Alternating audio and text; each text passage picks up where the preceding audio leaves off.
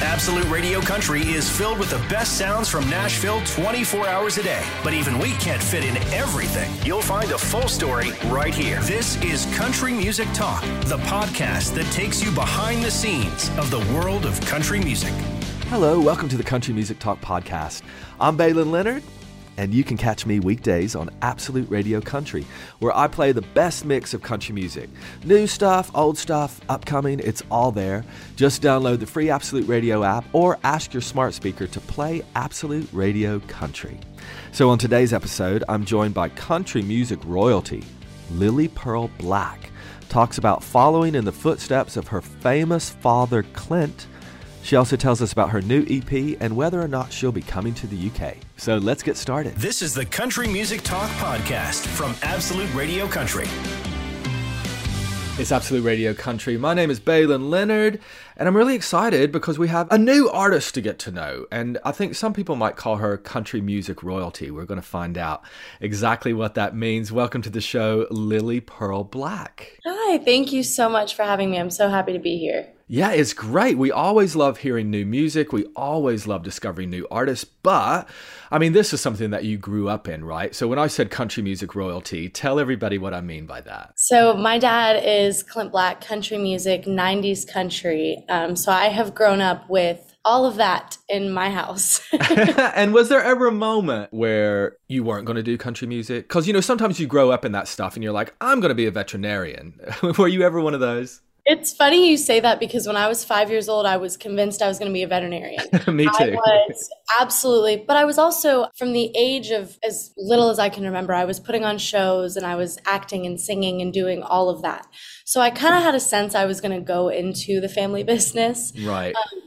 But when I got to high school, I didn't listen to country music. I really just, wasn't into it. I loved it. I thought my dad, I loved my dad. Yeah. But I wasn't super into country music as a whole. And one of my friends finally one day sat me down and she said, you live in a country music household, you're listening to country music. That's kind of where it started for me. And then I started working on vocal lessons and kind of what felt right for my voice.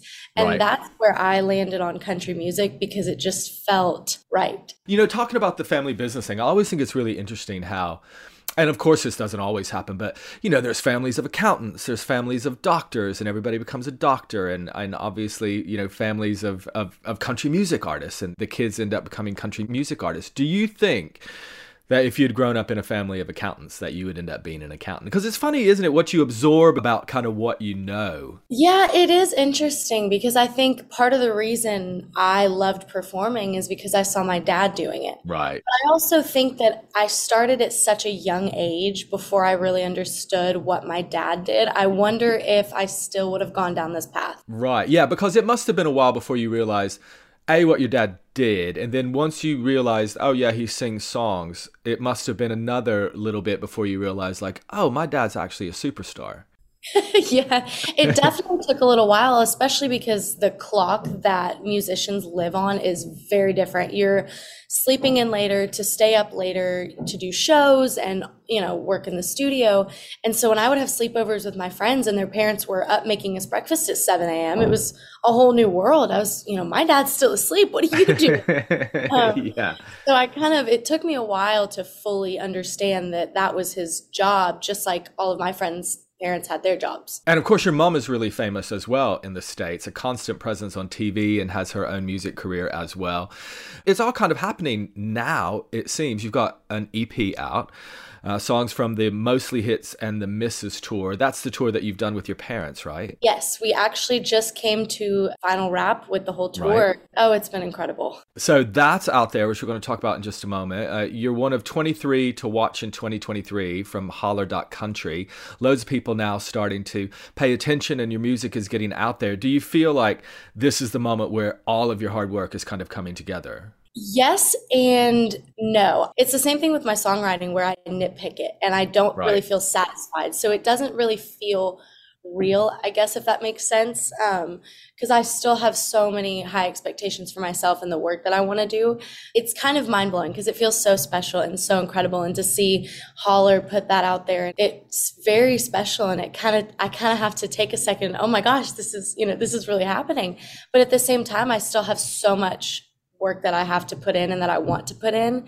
So it's kind of a weird balance in my brain. Yeah, I mean, there's always that moment, isn't it, where you've worked for something really hard for so long and then it starts happening and you're like, okay, now the work really begins. Like, this is all happening now. On the EP, for people who haven't been to your tour, it's like the introduction, and an EP is always meant to be a little taster of things to come. So on this EP, there's some covers, but also an original song or two as well. And you wrote with your dad, or did your dad write it? How did the original song come about? So he actually wrote that with David Foster, who's incredible. And they wrote that a little while ago, and my dad had always wanted it to be for a female singer. And then once I started to kind of make it clear to him that, one, this is what I wanted, and two, that I was willing to work so hard for it, he sat me down and presented the song to me. And it just, as soon as I heard the demo, I was immediately hooked. It's a beautifully written song. And I've said before that it's the kind of song, in my opinion, where whether you've been through that story or not, you hear it and it resonates with you. Yeah, it's something universal about good music, right? That everybody, even if you haven't lived that experience. Exactly. And that's what I love about it. It's such a beautiful song. Did I read somewhere that you live in your dad's old apartment? Yes. So this is an apartment that he had early on in his career, or what's the situation there? So when my parents first moved to Nashville, they were in between, I think, houses. I know there was a flood at one of the houses, something crazy. Something happened, natural disaster. Yeah. Right. And so they moved into an apartment. And when I was looking for my first apartment, my dad said, oh, let's check out the one we used to live in. We know it's safe. We love the area. And they had 2 units available. One of them I loved. One of them was, fine. But the one that I loved, my dad's walking around and he's thinking, gosh, this looks so familiar. And my mom's like, well, yeah, we used to live, in the building. And he was just adamant. And so we went downstairs. The manager who worked here when they lived here was still here.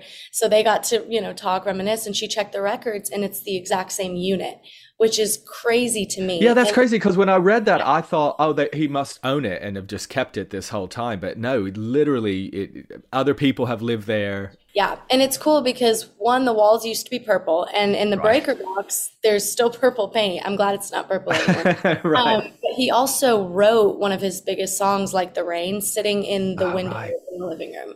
And have you been songwriting since you've lived there? Oh, yes. I told my dad I'm going to write a hit song in the same window. Oh, that would make a great story.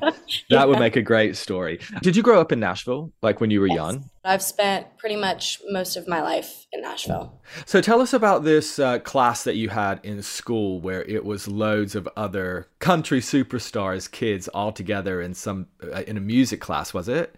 Yes, so it was called Rock Band, but the way that it was designed was a group of us, and we could put together any song of any genre that we wanted to, and it was cool because we had Vince and Amy's daughter, Karina, we had Zach Malloy's son, Johnny Cash's granddaughter, Tim and Faith's daughter, youngest daughter. It was quite the group of us. It was wow. Kind of cool how that worked out, and that's where one of my songs from my EP first started to kind of spark was the final show of that, the final end of the year show, the big one that we put on every year. I started working on Cry Pretty by Carrie Underwood because I heard the song and it was so challenging and it's just an incredible song. I was determined. I was absolutely determined to vocally get that song and master that song. And I put we put the show together. I worked very hard on that song, and we did it for the end of the year, and then it kind of stuck from there, and that's where it came to be on the tour and the EP. So it's kind of cool to be able to look back at high school and see how much those songs still to this day are affecting me and helping me, grow and all sorts of stuff. Well, we can't wait to see what's coming from you. In the meantime, we've got the EP, and any plans to come over to the UK anytime soon? We got a bustling country music scene over here.